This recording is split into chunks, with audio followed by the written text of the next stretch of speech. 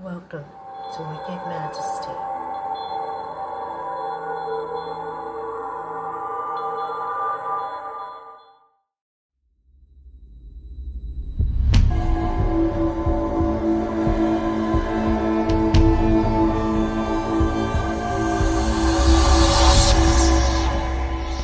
Hello everybody, this is Kia from Wicked Majesty and you are listening to Tea and Terror Podcast, the show that entertains with true and fictional stories from beyond the grave for people who love horror.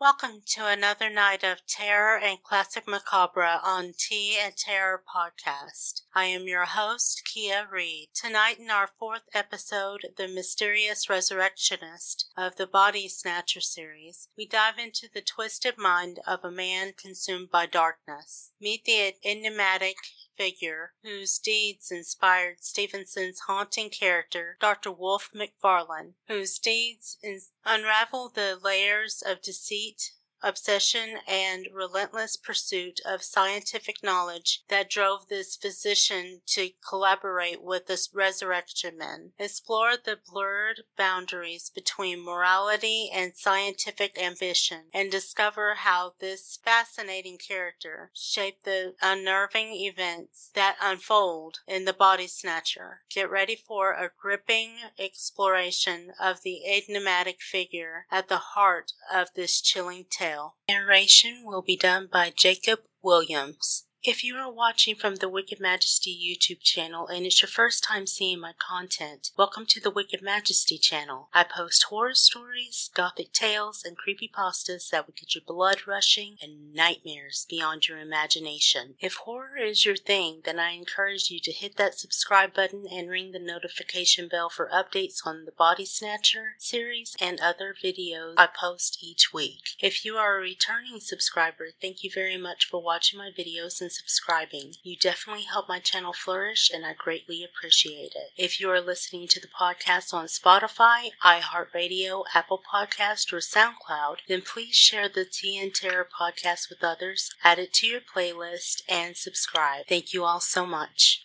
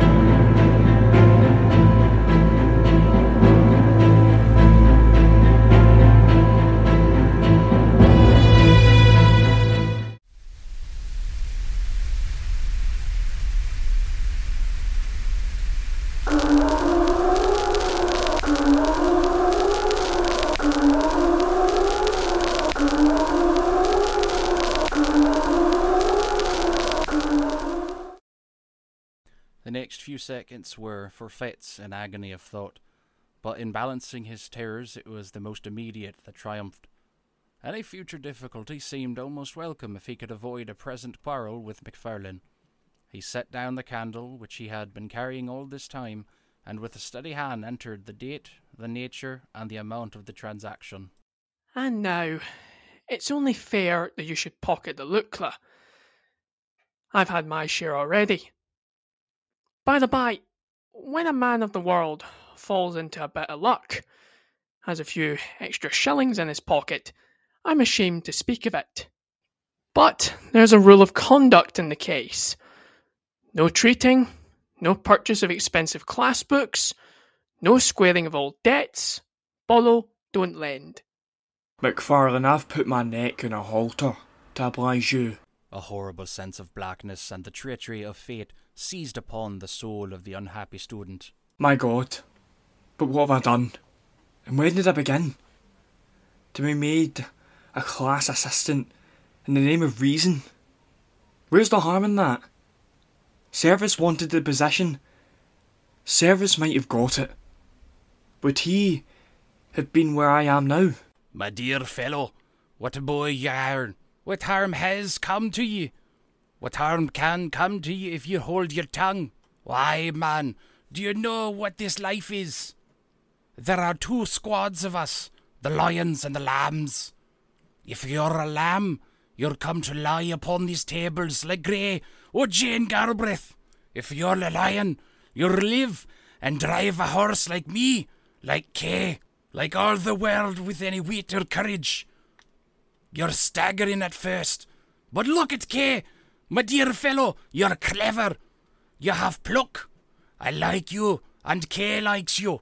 You were born to lead the hunt, and I tell you, on my honour and experience of life, 3 days from now, you'll laugh at all these scarecrows like a high school boy at the farce. And with that, McFarlane took his departure and drove off up the Wynd in his gig to get under cover before daylight. Fetz was thus left alone with his regrets. He saw the miserable peril in which he stood involved. He saw, with inexplicable dismay, that there was no limit to his weakness, and that, from concession to concession, he had fallen from the arbiter of McFarlane's destiny to his paid and helpless accomplice. He would have given the world to have been a little braver at the time, but it did not occur to him that he might still be brave. The secret of Jane Galbraith and the cursed entry in the day-book closed his mouth. Hours passed. The class began to arrive. The members of the unhappy Grey were dealt out to one and to another, and received without remark. Richardson was made happy with the head, and before the hour of freedom rang, Fetz trembled with exultation to perceive how far they had already gone towards safety. For 2 days he continued to watch, with increasing joy, the dreadful process of disguise. On the 3rd day McFarlane made his appearance. He had been ill, he said, but he made up for lost time by the energy with which he had directed the students. To Richardson in particular he extended the most valuable assistance and advice, and that student, encouraged by the praise of the demonstrator, burned high with ambitious hopes and saw the medal already in his grasp.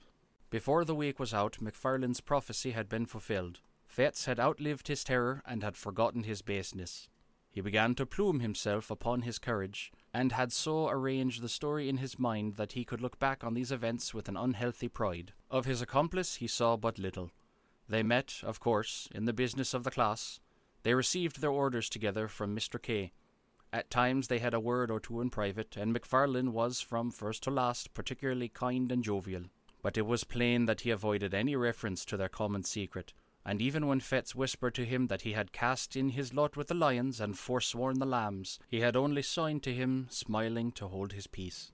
At length an occasion arose which threw the pair once more into a closer union. Mr. K. was again short of subjects. Pupils were eager, and it was part of this teacher's pretensions to always be well supplied. At the same time there came the news of a burial in the rustic graveyard of Glencourse. Time has little changed the place in question. It stood then, as now, upon a cross-road, out of call of human habitations, and buried fathom deep in the foliage of 6 cedar trees. The cries of the sheep upon the neighbouring hills, the streamlets upon either hand, one loudly singing among pebbles, the other dripping furtively from pond to pond, the stir of the wind in the mountainous old flowering chestnuts, and once in 7 days the voice of the bell and the old tunes of the precentor were the only sounds that disturbed the silence around the rural church.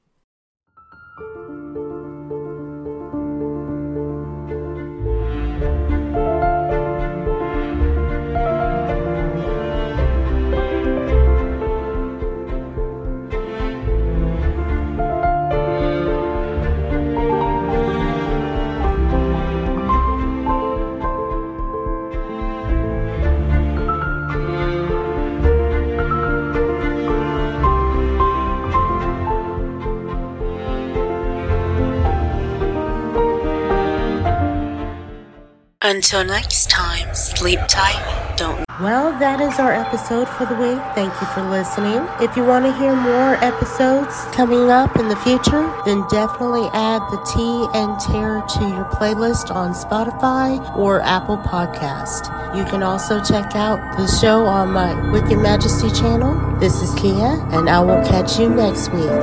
Same time, same place. Have a good night.